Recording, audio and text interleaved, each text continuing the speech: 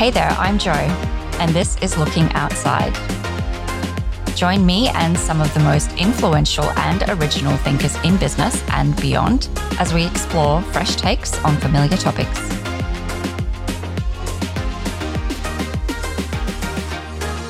Hi, everyone. Welcome back to the show. Today, we are talking about the metaverse. And depending on where you stand on your opinion of this, you'll either have just eye rolled or become genuinely excited. And that's the line that we're going to straddle today as we explore this topic with Web3 and technology expert Theo Priestley. Welcome to the show, Theo. Hi, thank you for having me. It's good to be here. I love chatting about this stuff. Yeah, me too. And I'm so excited that you're on the show because you are just incredibly highly known and regarded inside of the industry and inside of this space. And I might just get you to start by telling us a little bit about yourself. Sure. I have been in the technology industry for about 20 years now in various guises. I've worked for startups, I've worked for startup accelerators, I've worked for large enterprise B2B companies. I've spent the best part of the last 10, 15 years actually writing about technology trends and then giving keynote talks to events and corporate events as well and conferences, just basically my opinion, my research, my kind of sort of take on what's happening. And all of the things that I've seen over the last few years are starting to sort of culminate and coalesce around what we're talking about today, which is kind of like the metaverse and Web3. You know, all the trends that we discussed in terms of big data, cloud, AI, IoT, et cetera, is kind of all converging onto this topic of the metaverse and supported by kind of the ideologies and some of the technologies around Web3 itself. And so your accent, where are you from? Yes, I am from Edinburgh in Scotland for anyone who can recognise a Scottish tone. Yeah, great. But are you residing in the US now? Have you moved over, or are you still in Scotland? No, I'm in Scotland. I do everything from here. I spent a couple of years in Amsterdam on a project, but generally I tend to travel around. For work, for conferences, that kind of sort of thing. But yeah my base is in Scotland. Your own little, well, I should say it's not really little, but your own corner of the world. And what's great is that I've seen you pop into lots of different events, technology, sort of speaking opportunities. So you've got this sort of truly global perspective that you bring to this too, because when we're talking about the metaverse or even some of those technologies that you listed, they're all at different stages of development and maturity in different parts of the world, right? But when we talk about it, we sort of like lump it up like everybody is on the same trajectory and path when it comes to the metaverse. So how important is it for you to sort of think about the different maturity levels that different markets are on with it? Yeah, I mean, this goes back to some of the things that I've seen in the past where I think it's, when you look at a piece of research, especially from a firm like Gartner or Forrester, for example, you have that impression that everybody is on the same path, that everybody is on the same level of maturity and understanding. And even sort of really older technologies like business process management, software, case management, all those kind of sort of older style things, a lot of people are still using pen and paper to draw process maps and understand how the business operates before, and they have no idea about automation. And yet you have this perception that everybody is highly automated. Everybody knows exactly what everybody else is doing in the organization. There's no silos, that kind of thing. Everybody's using AI and RPA, which is robotic process automation and things. And it's not the case at all. I mean, we're working with a lot of video game industry studios at the moment, and everybody still uses Excel, for example, to design their game mechanics and processes. So it kind of gives you an idea of some industries portray themselves as being very technologically advanced, but in the background there's a lot of old stuff that's still kicking around. So I think it's interesting with the metaverse, because I think everybody is running at 100 miles an hour without really understanding where in their own maturity they actually sit. It's such a good point too, that internally inside of business, we're still operating with really old school technologies. Like we're even trying to catch up to what, these young, cool Gen Z consumers are using and get our heads around that. We're definitely not implementing that kind of tech or platforms inside of the business. So it feels like there is a lot of opportunities to maybe start there. So if you're trying to talk about like simulation or digital twins or that component of the metaverse, how could you bring that into your organization for planning versus always thinking about how you can kind of generate a sale out of it? Yeah, I think one of the first things I always used to sort of talk to companies about was look at your internal capabilities first. What are the gaps in understanding? What are the gaps in technologies that you need to be able to get to the level that you would be able to buy and implement something that's more advanced than what you have? I think even companies who were looking at AI and machine learning, they were being sold on the promise that this would obviously present, levels of business intelligence beyond what they had before. Without understanding, it took 6 to 12 months to train the algorithms on the data that they had before they even saw a bit of a return. So I tend to spend a lot of time, and I know you've kind of commented on this in the past about the stuff that I write on LinkedIn, but I tend to kind of peel back the veneer and the hype and try and educate people as to, what the real story is behind all of these trends. Yeah, definitely. And I really love that. It's so refreshing. So if you don't follow Theo on LinkedIn, you absolutely have to, because, there are a lot of people on there who are like I don't want to like name and shame anyone, but a lot of like metaverse gurus and people who are really like evidently in love with this idea of the metaverse. And then I came across your name and your content, and you were still talking about the metaverse, but almost like you said, peeling back the layers of, what are some of the things that potentially aren't working well or that we're not thinking about or talking about. So do you find that you're quite a rarity in that space of really talking about it more kind of honestly and frankly? Yeah, I mean, you have two people, two opposite ends of the spectrum, shall we say. You've got the cheerleaders who basically just spend all day jumping up and down, shaking their pom-poms, saying everything is great.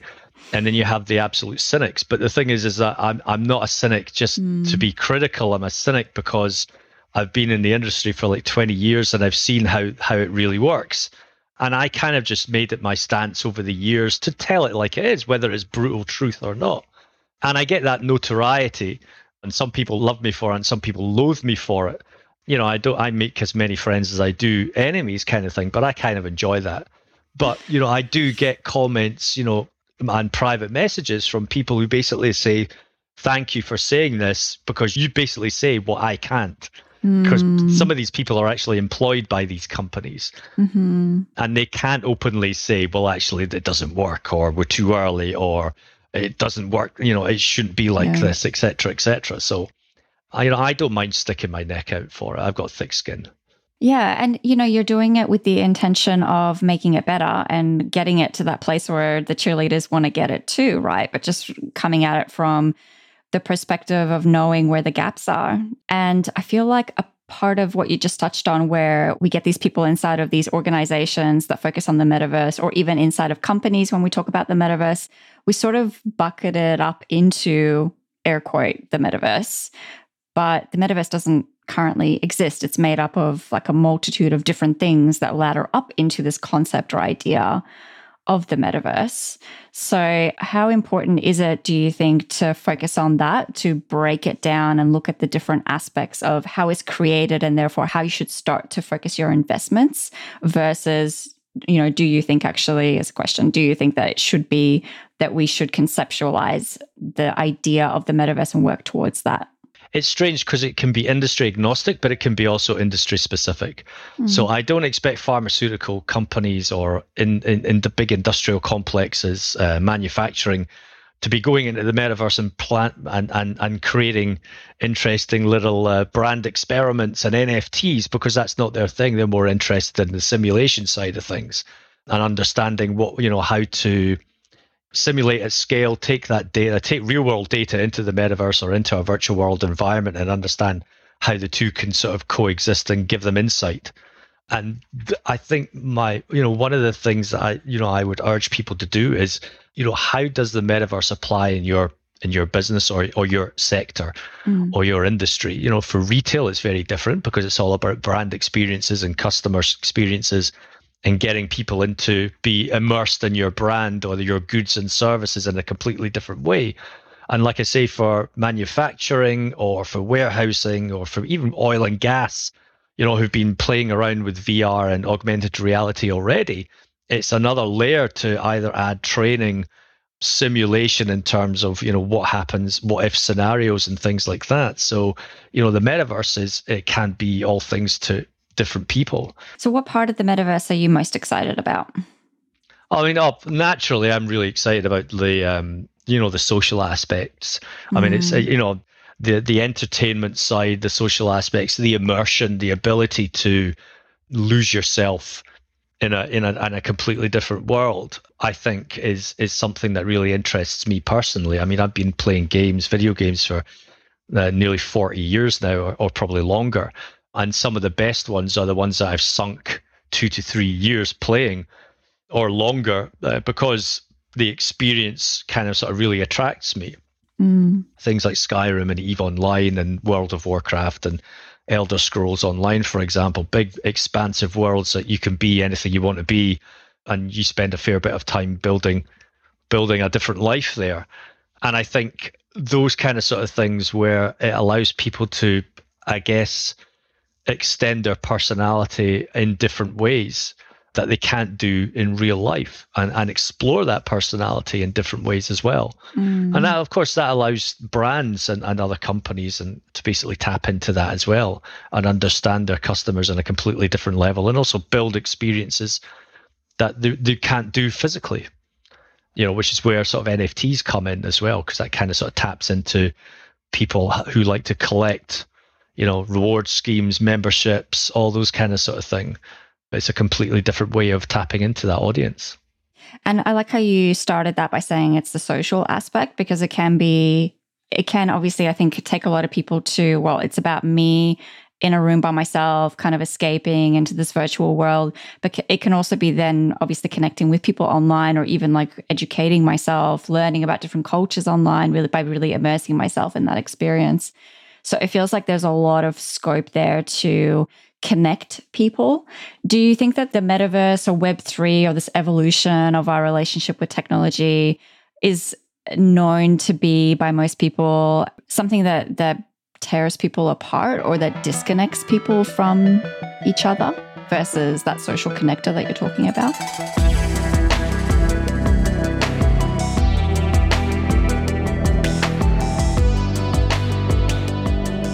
All the way through history, we've always had things or trends that have popped up that people say, oh, that's removed our social connection. So newspapers. I mean, there's lots of famous memes or photographs of throughout history, and one of them is, when people say, oh, social media has made us more distant and disconnected than ever before, and then you present it with a photograph from like the 1940s where there are 40 people sitting on a bus reading newspapers, and not one of them is talking to each other. And it's just like, well, we've always, human beings are social creatures by default. But it doesn't mean to say that we have to be social creatures 100% of the time. So I think, the idea that some technologies disconnect us, I think is a false narrative, when in fact it actually connects us in a completely different way. It doesn't mean to say that we're connected locally from a community perspective. It could actually mean that we're connected globally.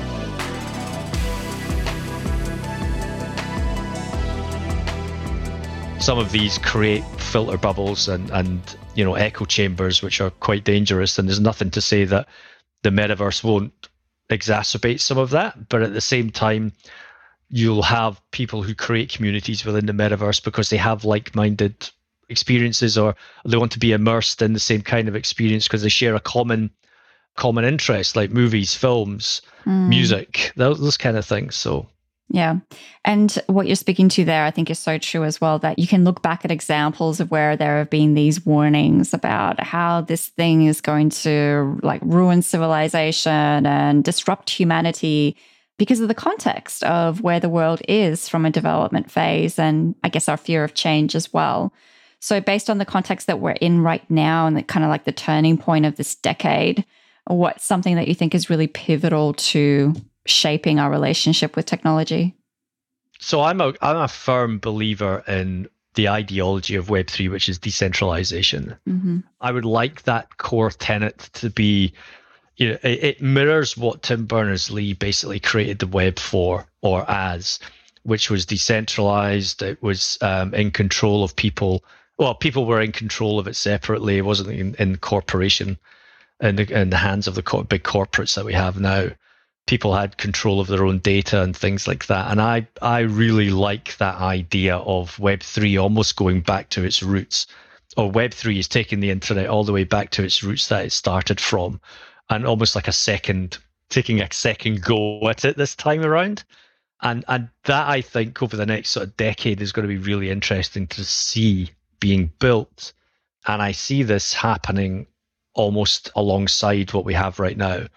I don't believe that we should be building it on top, because building it on top just compounds the control that is already had by these large sort of technology companies. I think what we should be looking at is building some of these foundational structures and infrastructure and technologies off to the side and coexisting with the current one, and then obviously allowing people that choice to live in one world or live in the other. I think there is a choice to be had now, and it would be nice to see people have that choice. So decentralization and things like DAOs and the ability to distribute power, where it's not kind of run by these big players, which it currently obviously it very much is. Do you feel like that's a pipe dream? Like, is that actually realistic that we will get to that point where the big players aren't able to just completely push out the smaller players? Like I said, I think it's a matter of coexisting. Mm-hmm. So it's, you have Web 2 and you have the ideology and the infrastructure of Web 3. And I think the two can actually coexist, like I say, and give people that choice of which camp do you actually want to be in. And both will run parallel for a long time, until such time as there may be a migration that happens over the next few decades that say, right, well, no more centralized power structures, will go off to live in a decentralized world. I think it is about choice. And I think it is about giving people that choice. I know Tim Berners-Lee, for example, is trying to get people to understand, what data sovereignty is, and giving people back control of the privacy and their data with what he calls Project Solid. But the trouble is that Project Solid is almost being built on top of Web 2, and not a lot of people really care about it. I think it's just going to have to take another big movement, how the web started, and it'll take a long time. I think the other thing as well is that we really don't have patience anymore. If you look at what's being built, everything has to be built now or within the next 6 months or whatever, because it's been driven by, funnily enough, but driven by centralized power structures, which are the VCs. So the VCs say, we want to see this being built. We want to see this built within the next 2 years. We want an exit in the next 3 years, and that's how we make our money. And of course, that just rinse and repeat cycle doesn't actually get us anywhere. Yeah. How do you make an immediate return on investment versus potentially the return on investment is maybe less financial? It's more about creating those platforms where people can come together, connect, collaborate, get creative and imaginative. So I had to look up Tim Berners-Lee, by the way. So he's a computer scientist. For anyone that isn't as educated as Theo, so something popped up that he said, which was the original idea of the web was that it should be a collaborative space where you can communicate by sharing information. It feels like at the moment, data, information, even when we think about things like cybersecurity and the protection of what we have created and what we generate, feels very competitive versus collaborative, and particularly in that technology space. There's a little bit more in that. It feels like in that physical, tactile world, for example, food, there's sharing of patents, there's amplification of ideas for scale, there's collaboration with, retailer partners and other food manufacturers and suppliers and farmers. It feels like it's less of a case in the space of technology. Is that fair? Yeah, yes and no, I guess. There's always areas that allow for increased collaboration. I think because there's co-opetition and cooperation versus competition. And obviously the more we're the company that I work, I founded and I obviously work in. I'm a great believer in sort of partnerships because both, there's mutual benefit in terms of scale, in terms of being able to sort of attack the market, help customers, help them, help yourselves, plug gaps that you both have, kind of sort of thing. And I think collaboration is something that everybody should practice. I know there's always talk about a competitive edge, et cetera, et cetera. But, at the end of the day, if you're all trying to attack the market with your competitive edge, everybody's going to lose at some point. I think it's always better if you try and find ways to collaborate and then basically share the prize rather than compete for the prize. Technology should allow for that, to be honest. Yeah. Yeah, definitely. Oh, particularly decentralized technology where you have people accessing it and creating from it that potentially didn't have the ability to do that before, to gain that greater diversity of creation. But that's what open source is, really. Open source is about the community coming together to actually develop software and actually add bits and enhance it as it's developed, and then submit that code, and everybody else can reuse that code or change the code. And of course, that can fork off to create other different aspects of software. But the whole idea is that the community is coming together to actually build that software out at a much faster pace than you probably would if you had a proprietary piece of software and it took you 5 years to develop. By making it open source and the community involved and everybody collaborating, you could probably cut that by a fifth, for example. So again, a core part of Web3 and decentralization is making a lot of the software or the infrastructure as well open source for people to build on and improve. Yeah, definitely. So that's a really exciting part of the future. And I think probably another one for me would be gaming. So I know you mentioned gaming before. I can see you sitting on like a full-on proper gamer chair as well. Very impressive. Meanwhile, I'm on my boring office chair. So gaming has been around for a while, right? And it's valued, I hope I'm getting this right, over like $300 billion today. And it's a component, correct me if I'm wrong, component of the metaverse concept. But it feels like companies in particular have been really slow to kind of, get on that bandwagon of how do you create immersive experiences for consumers in there? How do you create social connection?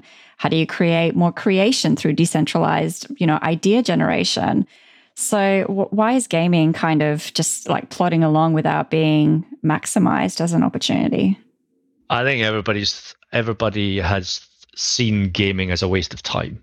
But the reality is that gaming from the creative industry's point of view actually pulls in more money than the movie making industry.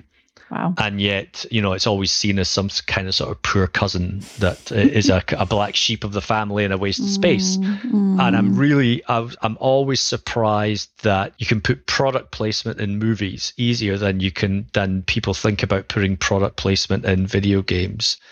Where it's in context, obviously, you wouldn't put a Coke bottle in a game that's all about fighting dragons, for example. But the idea of making a brand or getting involved in video games in context has always been completely lost to business. And I think this is only just starting to come to people's minds because the metaverse is basically pushing this forward. So rather than looking at it from a video game perspective, now they're looking at it from an immersive experience, like you say. But a game is always an immersive experience anyway. So the same technologies and the same methodologies that exist in creating video games are going to be the ones that are going to help create metaverse experiences as well. So, everybody who has experience in creative direction, concept art, level design, development using Unreal and Unity and CryEngine, for example, are all going to become quite sought after hot skills within these brands and within these companies who want to actually tap into what the metaverse can do for them. And it feels like a really great space for brands to do that authentically, like to your point, finding the right placement that feels like it's sort of like enhancing, I guess, the experience that someone is having versus like, where we focus on product placement in movies, it's a one-way conversation. Whereas in gaming, you can have interaction, you can have, story building even for your brand or your product. it feels like a really great opportunity. And I mean, I would have hoped that we'd move past this whole idea of like a gamer is a old guy in a basement playing by himself in his undies. But, now particularly with like gamification across like a multitude of platforms and audiences and the scale opportunity. But perhaps we're not quite there yet. I think those kind of sort of old perceptions are changing quite rapidly now. I mean, if I pull up something really quickly here, digital spend, right? So global digital game spending is expected to reach 129 billion in 2025. Now that's actually spending from I buy something in a video game and it's a skin or it's a weapon or maybe it's just a piece of content, another season pass or something. But again, that's part of the missed opportunity where, it's been ignored. We see games as a waste of time, and yet there are people basically adding 130 billion to the economy, the global economy, by spending money in video games. Now, if, obviously, as a brand or someone or a business who wants to tap into that kind of that market, you have to kind of look beyond the sort of stereotypes that you held before, because the fact is that the demographics are not just like balding men or sort of aging women sitting behind a screen kind of thing. It's actually children, kids, teenagers, 20-year-olds who all have like disposable incomes, and that's how they want to spend that money. And this differs per region as well. So in Southeast Asia, for example, there's a lot bigger predisposition to actually spend money to win a game rather than versus the West, which is they'll play the game to win. So again, from a business perspective, know your audience, know where your customer base is, know how to sort of tap into those cultural differences as well. Yeah, definitely. And I guess think beyond the stereotypes or the limitations of your own knowledge of that industry. Speak to the actual consumers who are using it and who are, using it for entertainment, but also for social connection with their peers. That's how they're learning, educating themselves. That's how they're building their own skills through these competitions that they have in gaming. So they could be playing just Magic in cards with their friends. That's cool too. So there's kind of a broad array of air quote gaming, kind of similar, I guess, to even how we're talking about the metaverse, right? It's like we say air quote metaverse, but it's made up of just so many different opportunities that you could go after. Yeah, like I said, the metaverse is many things to many people. I mean, if you ask 100 people, you'll get 100 different definitions of what the metaverse means. And that's not a bad thing, to be honest. I think it's only really the technology industry who spends so much time fussing over what the definition means. But the idea of the metaverse being, an extension of physical reality, but allowing people to be anything they want to be, just means that the metaverse can represent anything that you want it to represent. And I think that's probably the most exciting part for me of the metaverse, or building parts of the metaverse, is allowing people the ability to create those experiences themselves as well. So we've seen things like Minecraft and Roblox where, that you're presented with a platform and you're given the tools to basically build worlds for yourself. And I fully believe that there will be, where we have websites today, we'll have worlds tomorrow. People will be able to create their own immersive spaces for themselves that represent themselves. And then people should be able to build their own immersive spaces like they do websites and invite people into those spaces and feel safe, knowing that this is my space, this is how I represent myself, this is my metaverse, and, come on in and have fun as well, kind of thing.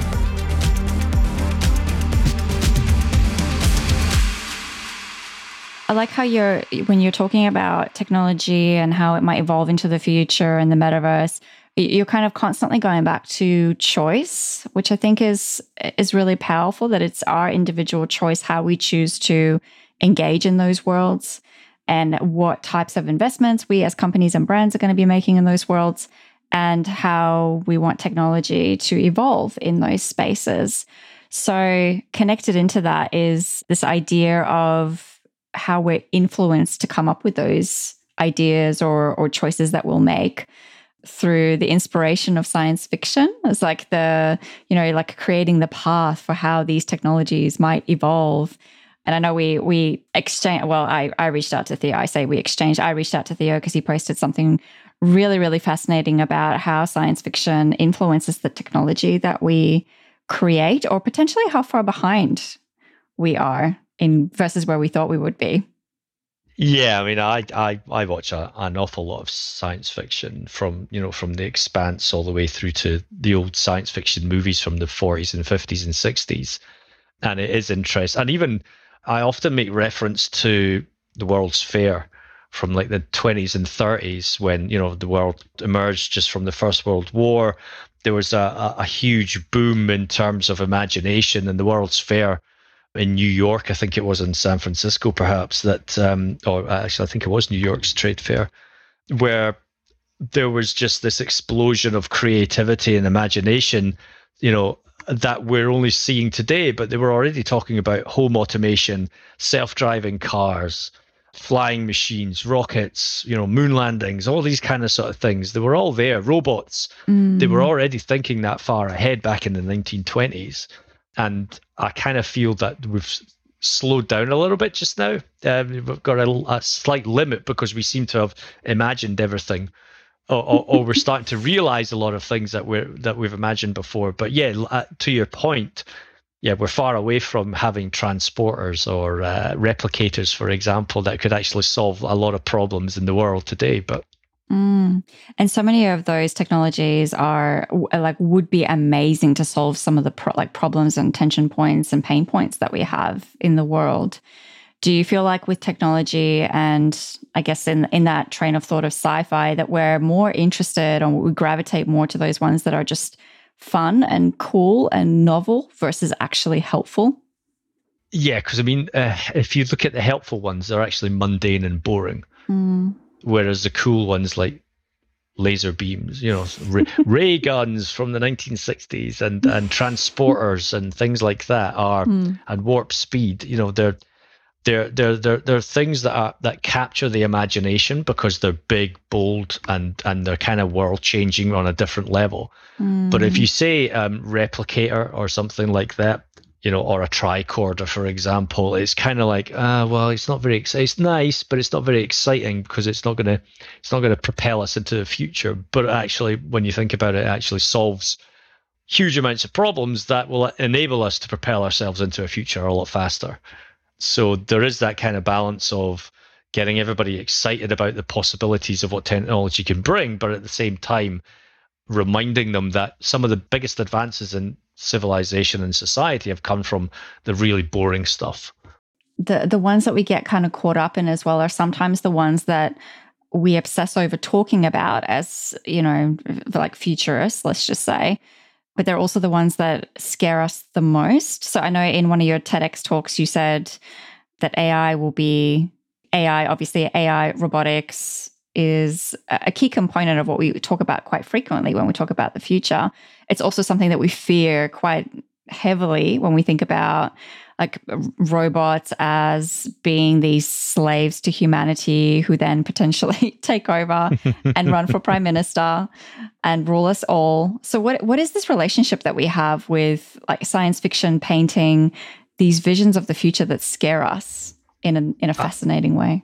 I think we like the dystopian visions of the future actually fascinate us more than the utopian ones, because the utopian ones never seem real or are seen as achievable or sustainable. And of course they're not, because I mean, if you've seen, we've all seen The Matrix, for example, and the whole reason why everybody doesn't like The Matrix or everybody breaks out of The Matrix is because it's too perfect. I think that's why the reason why it kind of failed the first time, when they actually created the concept itself. And so we like misery and we like dystopia because it makes us think, actually, there's more lessons in dystopia, in dystopian visions, because it kind of makes you think about what could go wrong rather than how to make it go right. And there's, so when we talk about AI, we always have the same vision, which is it goes wrong, it becomes self-aware, it takes over the world because it learns how horrible and rubbish human beings really are. But then that should make us sit up and think, well, why would something think that we're horrible and rubbish? And maybe it's because we are horrible and rubbish, in which case, well, maybe we should pay attention to why we're horrible and rubbish and change some of that. Do you think it deters us from creating certain technologies or going down that path because we're almost too afraid of our own human frailty and ability to generate, negative futures? Yeah, you got a point there, especially in terms of artificial general intelligence, or certainly recognizing that we could potentially create something that is either sentient, or there is a free energy, for example, something that gives us sustainable and a sustainable energy source that requires not a lot of resources to create it. And I think in the back of our mind, it's the loss of control that is potentially the biggest fear factor. So with AI, it's the loss of control from ourselves. We no longer are in control of the world, because, or certainly the world that sits on a foundation built by technology, because suddenly we have this kind of sort of technology itself that could control all of it. So that scares us because we lose control. And then from the free energy, or from the energy side of things, suddenly, you have this abundance of energy. So now there's a loss of control in terms of how do the capitalists make money? How do the oil companies make money? How do we charge people from a utilities point of view if they have endless amounts of energy and stuff like that? So there's a loss of control there, because suddenly people have a lot more freedom out of that. So again, goes back to choice. What do we choose? Do we choose to give people the freedom and choice and the ability to do things for themselves, or do we want to remove that choice by deciding not to release those kind of technologies? Yeah, it's a really interesting and a big question. And it's interesting too with, what you were saying about decentralized futures and where we want to gain more individual control.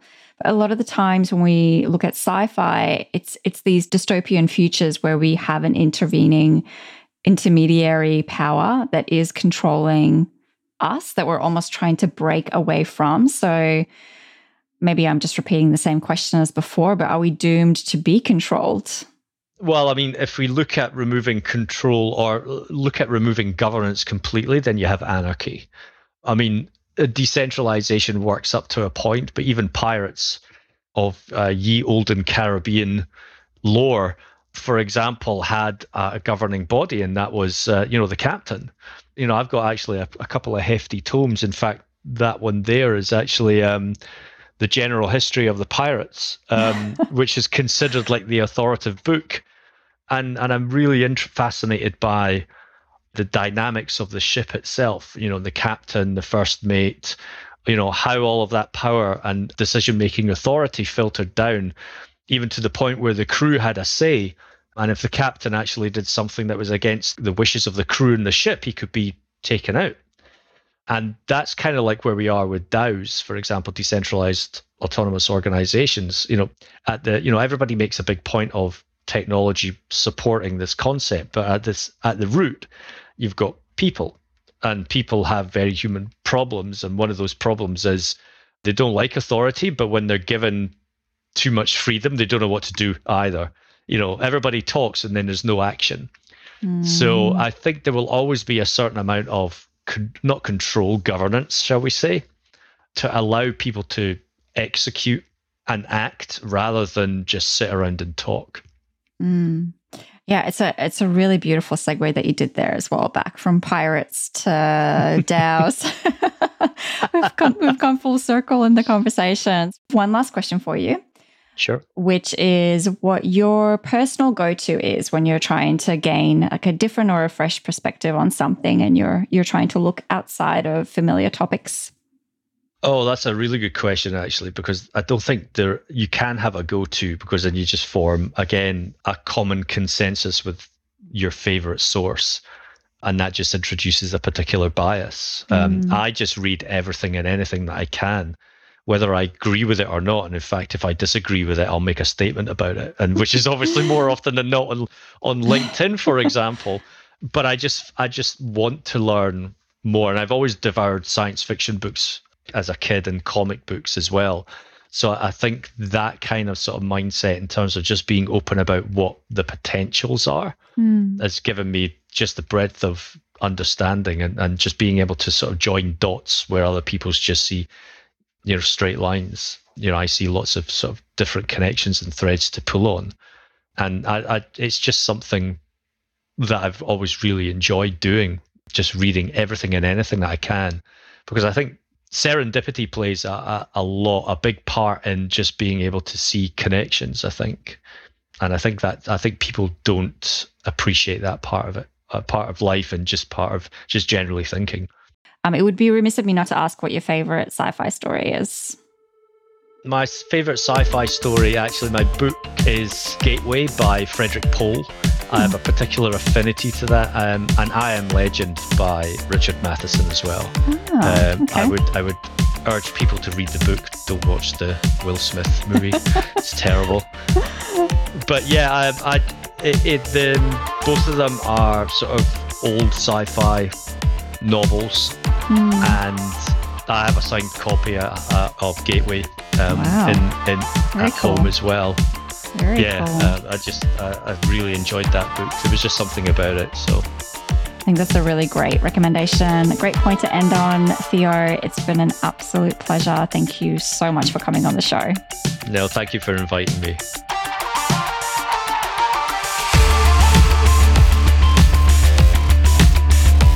Web3, gaming, sci-fi, DAOs. We covered a lot in this chat with Theo. I hope it got you excited about what future you will choose. If you enjoyed this chat, please follow and rate the show. And until next time, keep looking outside.